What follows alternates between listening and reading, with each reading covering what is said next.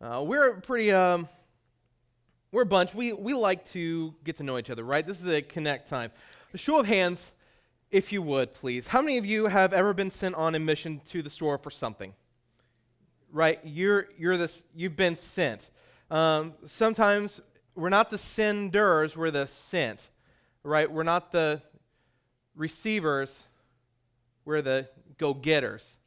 And that's us. Some of you maybe just refer to yourself, you don't really volunteer for anything. You get voluntold to go do something. You get told, hey, you know what? He's not doing anything at 5 a.m. in the morning. He'd love to help you pack up your house and move. He would love that.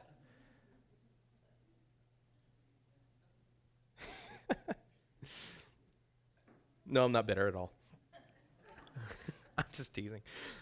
Who here, show of hands, you've gone into a store, and as soon as you walk through the doors, you have completely forgotten what it is that you went there for in the first place.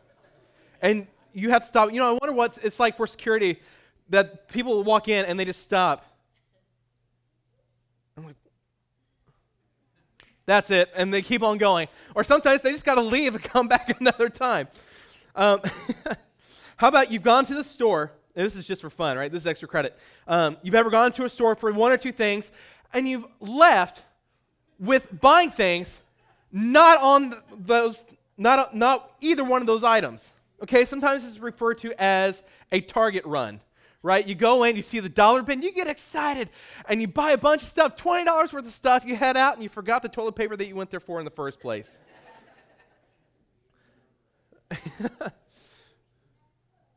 We go on a mission, and we get sent on a purpose.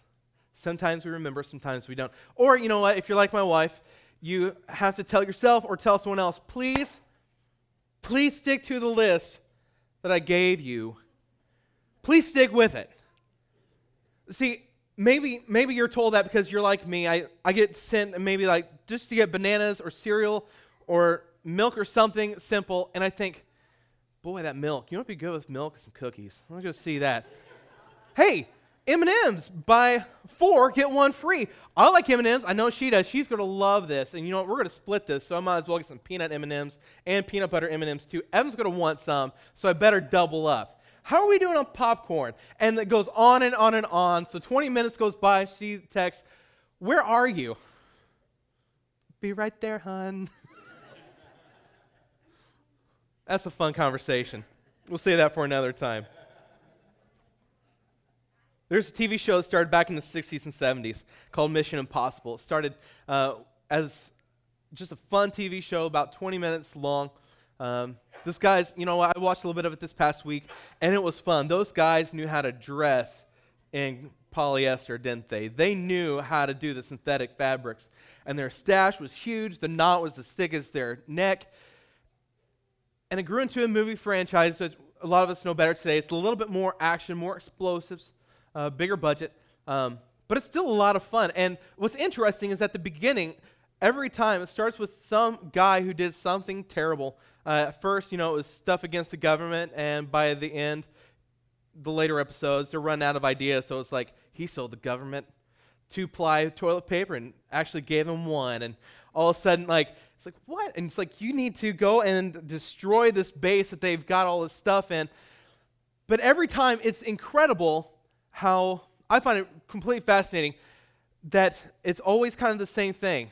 There's a bad guy who does something wrong, and then there is a mission that someone has to encounter. This mission is always sent on a tape, or at first in the 60s it was on a vinyl, which was pretty stellar. And they play this tape or play this device, and it always give the explanation of who the character was, who the bad guy was, what they've done wrong, and then there's your mission, if you choose to accept it, is yada, yada, yada.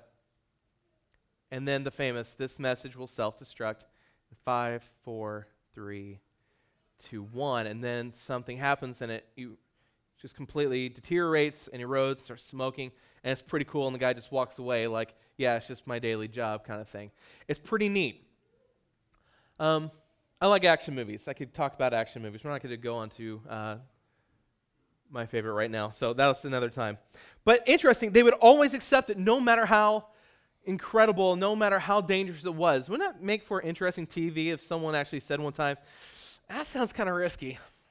Nah, not this week. And just left. They just completely dead air. I always thought that'd be kind of a humorous thing to see in a TV show. Completely throw everyone for a loop, I think. But they're always sent on a mission. When we look at the mission of God, is to bring all people to himself. God's mission is bigger than you and I combined. It's bigger than anything that we can imagine ourselves. This is something that has been around for a long time. Because here's the thing. He created it. We broke it. He restores it. And we share it. Let's get into it. When we look at he created it, the first thing is, who is he that we're referring to? Genesis 1 says, in the beginning, God created the heavens and the earth. And the earth was without form, and it was void. And darkness was over the face of the deep, and the Spirit of God was hovering over the face of the waters. What the author is trying to convey here is that there was chaos going on. There was emptiness. It wasn't formed. It wasn't full. It didn't have the purpose yet. But let's take this a step further. John 1. We see something similar. In the beginning was the Word. John would then explain the Word was with God. He was with God in the beginning. The Word was God. Continues on to explain this Word is Jesus. The Word was in the beginning. Jesus was in the beginning. So when we read Genesis 1:1, let's remember as well that Jesus was in the beginning, along with the Father and the Spirit. Look at Colossians 1:16. For by him, that is Jesus, all things were created in heaven and on earth, visible and invisible, whether thrones or dominions or rulers or authorities. All things were created through him and for him. It was around 85 AD that there was a group called Marcionites. Now, these are Christian agnostics. Christian agnostics are basically, it comes from the word, Greek word gnosko, which means to know. Gnosticism is this idea, especially in Christian Gnosticism, is this idea that they were given special knowledge from God that exceeds out of the limits of Scripture, that they were given something special to share with the crowd, share with the people around them. And they thought that this gave them some kind of special privilege among the believers. They thought they were higher up. And they taught, these Marcionites taught that God of the Old Testament and the God in the New Testament were two totally separate gods.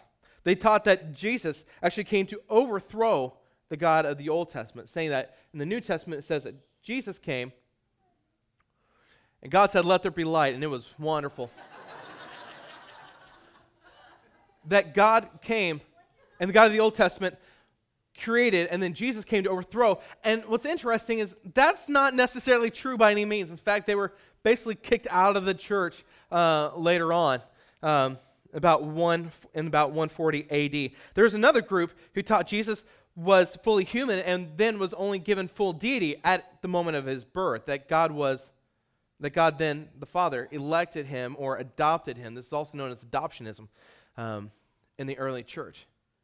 That he wasn't conceived as deity, but that he was adopted. The reason I mention these two heresies is for this. I think even today I hear people say that the God of the Old Testament is different than God of the New Testament. We read about the Old Testament laws and punishment, and we see these things and war and death. And then we read in the New Testament about love and grace and forgiveness. But what we need to understand is the God of the New Testament is the same God of the Old Testament. When the New Testament was written, the authors didn't have a set called the Old Testament. They just had the Scriptures. So when they're referring to their audience about scriptures, they're referring to the scriptures that they have as their authority, which is the Old Testament, our understanding of the Old Testament. Now, some would even say, probably shouldn't have Old Testament and New Testament. We should just have the scriptures. Not having a dividing line, but having something that bridges across, going from Genesis to Revelation. If we look into that perspective, we see that there is an overarching theme that goes on. This grand narrative, this wonderful story of God's creation all the way to his restoration. But what we see is this. The more we know him and his character, we become more in awe of who he is. We become more in love with him. And remember, love is not just a mere feeling. Love, when we're talking about this, is an action word. It's a verb. Okay? It has movement. It gives us direction to what we do and how we do things, or even what we don't do. We need to remember that to love God is to practice righteousness. And sometimes that act of righteousness is to not do the sinful things that we're craving, but to do the things that bring glory to God. There are times that Evan and I, hi Evan, hi. He's messing with pens and crayons. He doesn't even care. Okay, that we will actually try to outdo one another in how much and what we say that we love each other. So I'll tell Evan, hey, I love you. And he'll say, I love you more. And I'll say, no, I love you more. And he'll say, I love you to the moon. I'll say, I love you to the stars. He says, I love you to the universe. I say, wow, that's a whole lot of love, buddy. And it's in that moment, I think, there's no way for me to actually express what I'm willing to do for him. He doesn't know at this point in his life that I would be willing to give up myself for him. And if you have someone close to you, you know that very well, that you would be willing to do anything for them. Now, some of you may have prodigals in your life that you're just waiting to come back to the Father. Some of you may be the prodigal. But we know, we think about God's love for us. Not only is he willing to die, but that he was willing and that he did die. It's incredible what he was willing to do. And honestly, I never knew the love my dad had for me until I've held Evan in my arms for the first time. And now he's coming to the age where he doesn't want to hold my hands anymore or listen to what I have to say, or he wants to argue a little bit. But no matter how much he chooses to rebel, I know that I'd still be willing to lay down my life. And you know that too. Many of you here know full well what that's like. Some of you have no idea, and that's okay.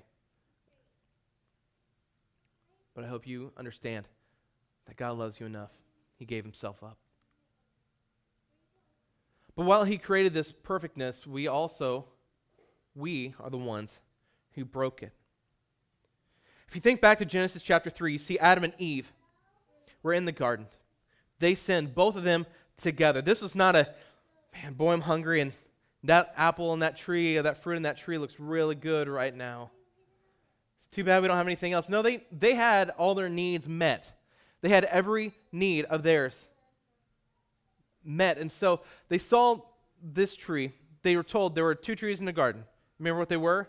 First tree was the tree of knowledge, good and evil, and the other one was the tree of life. God told them not to eat of the tree of knowledge of good and evil. He never said anything about the tree of life. Well, that we're aware of. So when we read Scripture, we know that God told them not to eat of the tree of knowledge of good and evil, and yet the serpent came to them and said, hey, you should eat that tree of knowledge and good and evil. He doesn't want you. He's keeping something from you. You're not really going to die, but if you really want to be like God, you should eat of it. See, what actually happened was there was a full rebellion to be equal with God, equal to God, to basically become gods themselves. They were no longer content with being the prince and princess of the king of creation. They wanted to be a king and queen themselves. They could have had the chance to live forever had they eaten of the tree of life. But instead, they chose what God told them not to do. So when they took it, they realized their fallenness, they realized their immortality, and they hid from God. And God came to them. Scriptures say God came to them in the cool of the evening, just to be with them. And he said, "Where are you?" Now, I want you to hear this. When God says, "Where are you?" This isn't a game of hide and seek. He knows fully well where they are located. But something's missing now. That purity, that life that he gave, that he created, is now gone. There are times in our lives, you can probably reflect on it, where it was one thing or maybe two things, where you did something, you realize my life is forever changed from this point on. My life's completely different. I don't know how I'm going to move on. And you look back and you think it's a monumentous time in your life. It says, I've messed up. They knew they had messed up. They knew they had sinned against God. So God said, "Where are you?" And they said, "We were naked and afraid." He said, "You're naked? What do you mean? You didn't know that yesterday. How did you get that knowledge of your nakedness?" Because they ate and they messed it up. See, they rejected the Lord's authority by accepting the temptation for autonomy. They threw away immortality for the chance for divinity. They didn't want eternity with God. They wanted to be God themselves. And when we sin, we basically do the same thing. We want what we want, and we want it now. One of my favorite movies to date is Willy Wonka and the Chocolate Factory. Gene Wilderman is the original Willy Wonka.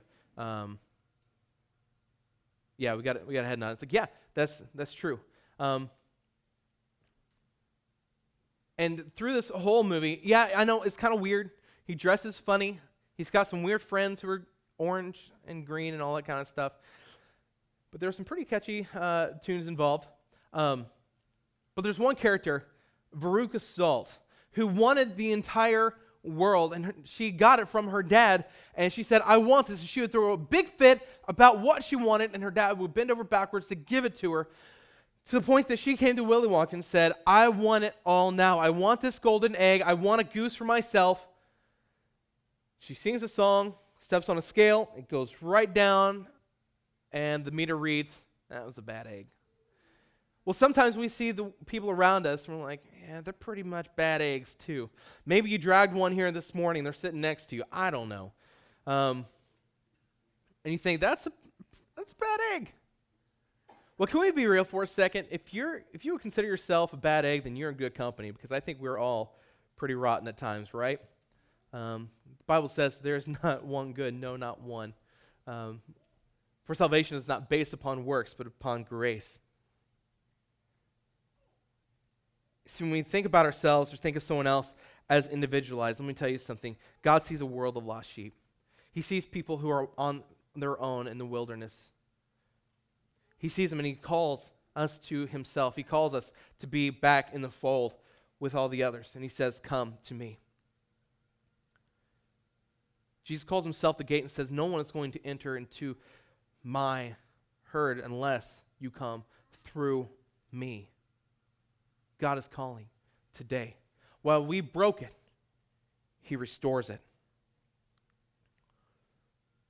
Now, this is a promise long, long ago. There was a promise that was given to Abraham.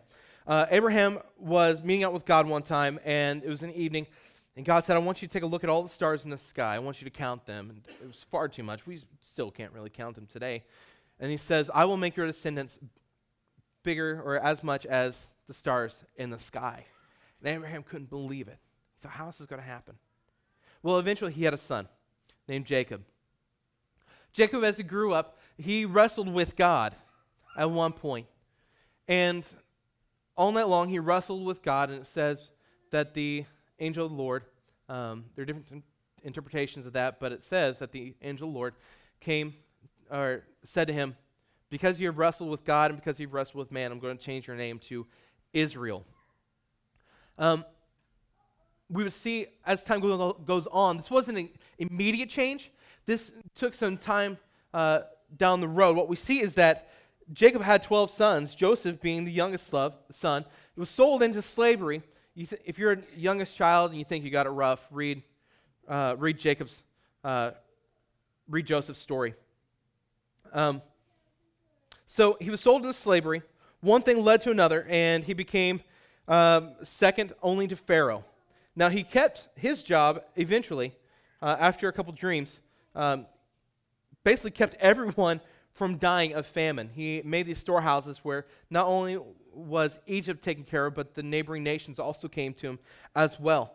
And he cared for his family, he cared for the Egyptians, he cared for a lot of people and made provisions for them. Afterwards, he, became fruitful to the point that entire people were now called by Jacob's new name, Israel, who would be led out of slavery by Moses into the promised land by Joshua. Then what we see is there is God at the top, and this is from Christopher Wright's book, The Mission of God. If you're big into study, I recommend this. If you have a hard time sleeping at night, I recommend this. It is deep and it is tough to get through. It's only about 700 or 800 pages. So there's plenty of there. So if you want to go for it. But it's deep and it's good. Let me summarize. Hi, buddy. Sure can. Who's buying? Yeah. Sure, buddy. Why not? So God called Israel his people. He called them out from slavery and into the lands we know as the promised land to give them a place of their own. He said, I will be your God and you will be my people, and I will deliver you into this place flowing with milk and honey. It'll be abundant. It'll be rich. In fact, in Ezekiel 34, later on he said this, and I will bring them out from the peoples, because there are times that people got scattered, right? Israel didn't quite always do the right thing, and they made some mistakes, and God said, you know what, I'm going to use other nations as a means of delivering judgment upon you. And so they were scattered. And at one time he says, I will bring them out from the peoples and gather them from among the countries, and I will bring them into their own land, and I will feed them on the mountains of Israel, by the ravines and in all the inhabited places of the country. But that's what he says about his people. Let's look what he says. This is a prophecy in Isaiah about all the people. He says, and the foreigners who join themselves to the Lord, that is, all the surrounding nations, not Israel, but coming to. He says, I will join themselves to the Lord to minister to him, to love the name of the Lord, and to be his servants. Everyone who keeps the Sabbath and does not profane it, and holds fast to my covenant, these I will bring to my holy mountain, and make them joyful in the house of prayer. Their burnt offerings and their sacrifices will be acceptable on my altar. For my house shall be called a house of prayer for all people. So what we see is God had Israel and delivered them into the land. We see God, Israel, land. But that is only a catalyst for what God's true intention is. See, he wants all people, and God has come to restore all humanity and all the earth. God wants all people. And I'm so thankful because I'm one of those. You and I are not Israelites by birth. We have come because he has come to accept all people to himself. And this is good news for us. This is good news for everyone. This was his plan in the beginning. This is what he created us to be. He created us to be with him for all eternity. And here's a fun thing. We share it. We get this awesome thing. Now, before we talk about this, I want to just tell you a little bit about what we do in Connect Kids. Most of the time at the end of episodes, we have this thing called A, B, and C. A, B, C. You acknowledge your need for a Savior, Acknowledge that it is not by your works that any salvation can exist, but it's only upon the gift of God through Jesus Christ.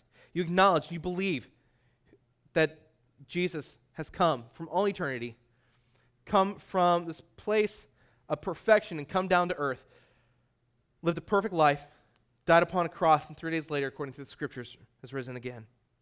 And C, confess to God your need of his salvation, turn away from the things that keep you away from righteousness, from holiness, and turn to God and what he wants. And we practice these things. We also practice believers' baptism. We practice open communion. We practice tithing and giving as a way of saying, God, you have given so much, and I thank you for it. I thank you for all you've done. You've given me eternal life. I want to give something back to you.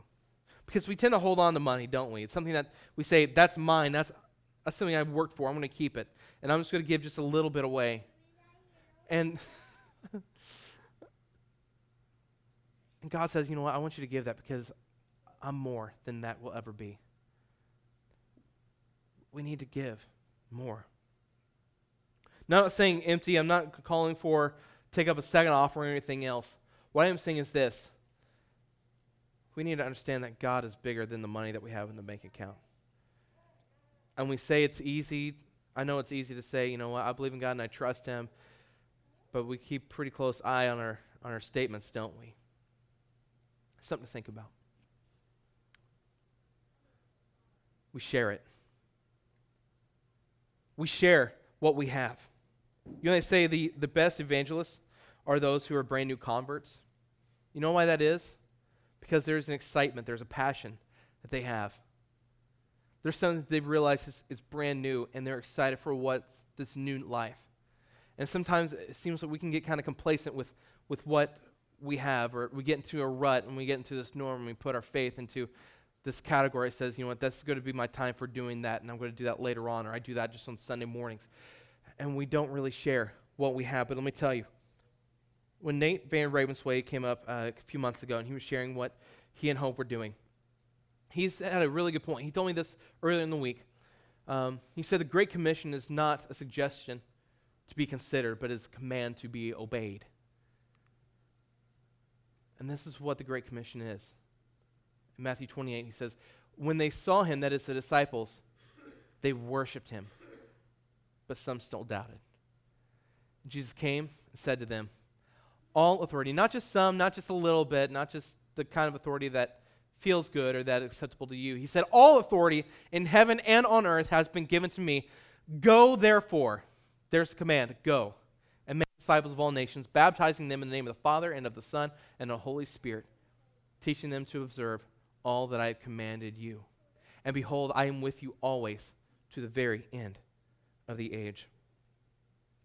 Luke, who is credited to have written both the Gospel of Luke and Acts, writes this in Acts chapter 1, verse 1. He says, in the first book, O Theophilus, I have dealt with all that Jesus began to do and teach. And we look at this and we say, what do you mean began to do and teach? Aren't the Gospels filled with all that Jesus did and teach? Didn't Jesus even say, it is finished upon the cross? Well, he wasn't referring to the finished teaching. What he was referring to on the cross was his sacrificial work to die in our place, in our stead. What we see here is that he began to do and teach. Well, he continues to do and teach today. And that is through you and me, through the things we say, through the things we do, through the people we come in contact with. But you may say, I'm not a teacher, I'm not a preacher, but you carry the name mom and dad, aunt, uncle, grandma, grandpa, neighbor, cousin, work associate. You carry these titles, and you have a responsibility as well to go. Not to come, wait for people to come to you, but to go meet people where they are. That is the action of the church, to go and spread the good news. So here's the thing, guys. Our mission at Loyola Christian Church, we connect people to Jesus, we grow in Jesus, and impact for Jesus. This is the mission of Loyola Christian Church, and we continue actually to be part of the great mission of God. This is how we do it. We connect people. You connect with people all the time. we grow. If you've connected with us online or have recently started coming on Sunday mornings to our worship gatherings, let me say that I'm really excited that you're here. This is really weird for me to be here in a coat and not with a guitar strapped around me. It really is. But it's important, and this is something that I'm so thankful I get to share this morning, that we continue to grow. Not just on Sunday morning, but it's also what we do throughout the week, on how we act, on what we feed into ourselves, to always continue to grow. And some of us would say, I've served my time. We've heard that. Some of us actually said that before jokingly, but you really mean it. I've served my time. I've paid my price. One, I think that's an insult to God and the gift of what he's done. Secondly, even the tallest trees, they drop seeds and they continue producing new trees. So you're not done growing. Continue growing. Continue making an impact for the world. Now, how do we make impact? We have impact ministries here all the time. From the moment you walk in the door, there's someone handing you a piece of paper. Hopefully, they're giving you a smile and a handshake. Some of you get longer conversations than what you thought you'd have. There's also the impact of student ministry. We have a Connect Kids ministry. Now, when I say connect, I'm not saying we need people just who are going to teach a 3-point lesson each week. The lessons are already prepped. What I'm asking you to do in Connect ministry is connect with kids. Get to know their names, hear their stories, share yours. Joke around with them, give them a high five, give them a fist bump. Get to know who they are and their parents. So that when you're not in there on Sunday morning, you can go and meet them in here and you can still meet them, give them a high five. Because they are just as much a part of this body as you and I are. Sometimes it's easy to forget that kids are members of the church. We think, they're kids. They're part of something else. No, they're part of us, aren't they? And we see them as equals because God counts them as equals. He says, do not hinder any kid from coming to me. We should not hinder any kid, anyone, no matter what the race is, what their income is, what they look like, what they smell like, how they talk. We should never hold anyone back from coming to know Jesus. And that goes not just for kids, but grown-ups too. Just because they don't look like us or talk like us, middle class in rural Loami, Chatham, New Berlin area, Waverly, we still have a responsibility to reach them for Jesus. How would Jesus treat them? He would treat them by impacting their lives, by sharing something for them, by blessing them. Now, this impact may not be just here. It can also be out. Maybe that's just you're an incredible giver and you're very, very generous. Maybe it's mowing someone's lawn. Maybe it's taking time to mow your neighbor's lawn. And when, you know what, and you're not doing it for a thank you, maybe they do say thank you. Maybe they say, hey, I really appreciate it. And that gives you an opportunity to say, you know what, I'm doing this because I love my Lord, and he has been so gracious to me. And I just wanted to do this because of an outpouring of love I have for him. And so thank you for letting me serve you in this way. What would it be like if your neighbor came up and thanked you for letting them mow your lawn? Would anyone else appreciate that as much as I would? Yeah, Jerry, you can't tell him you need to come serve me. It doesn't quite work like that. But I want to, right? You can mow my lawn too if you want. But we all have this opportunity to impact the world for Jesus. But we can't just say, you know what, I'm just going to let my actions take root and let it do there. We have to be able to proclaim what it is we're doing it for. Because it's with our voice that we give him glory. We promote, we pronounce and announce his righteousness. But here's the thing, guys. The mission of God. To bring all people to himself. This is not a sermon necessarily to give you something brand new. But the intent of this sermon is basically to help us realign ourselves, you as an individual, us as a church, with what God has been doing long before you and I came around. It is to help us refocus on why it is that we do what we do here at Loami CC. Now, if you're not plugged in to an impact ministry, there are numerous ways, and I want you to do that for our church body, for the community, for our nation, for the world. But here's the thing. If our focus is simply to serve for the sake of serving, then I think we've missed the target. But if our actions acts of love, which are verbs, actions, not feelings necessarily.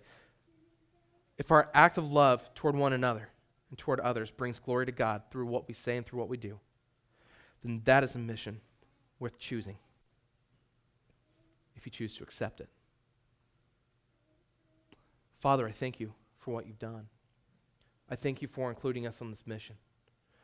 Lord, we are not worthy. We know it is not upon our works that we are blessed to do this, Lord, but upon you, God, and I ask that you would be glorified through it all.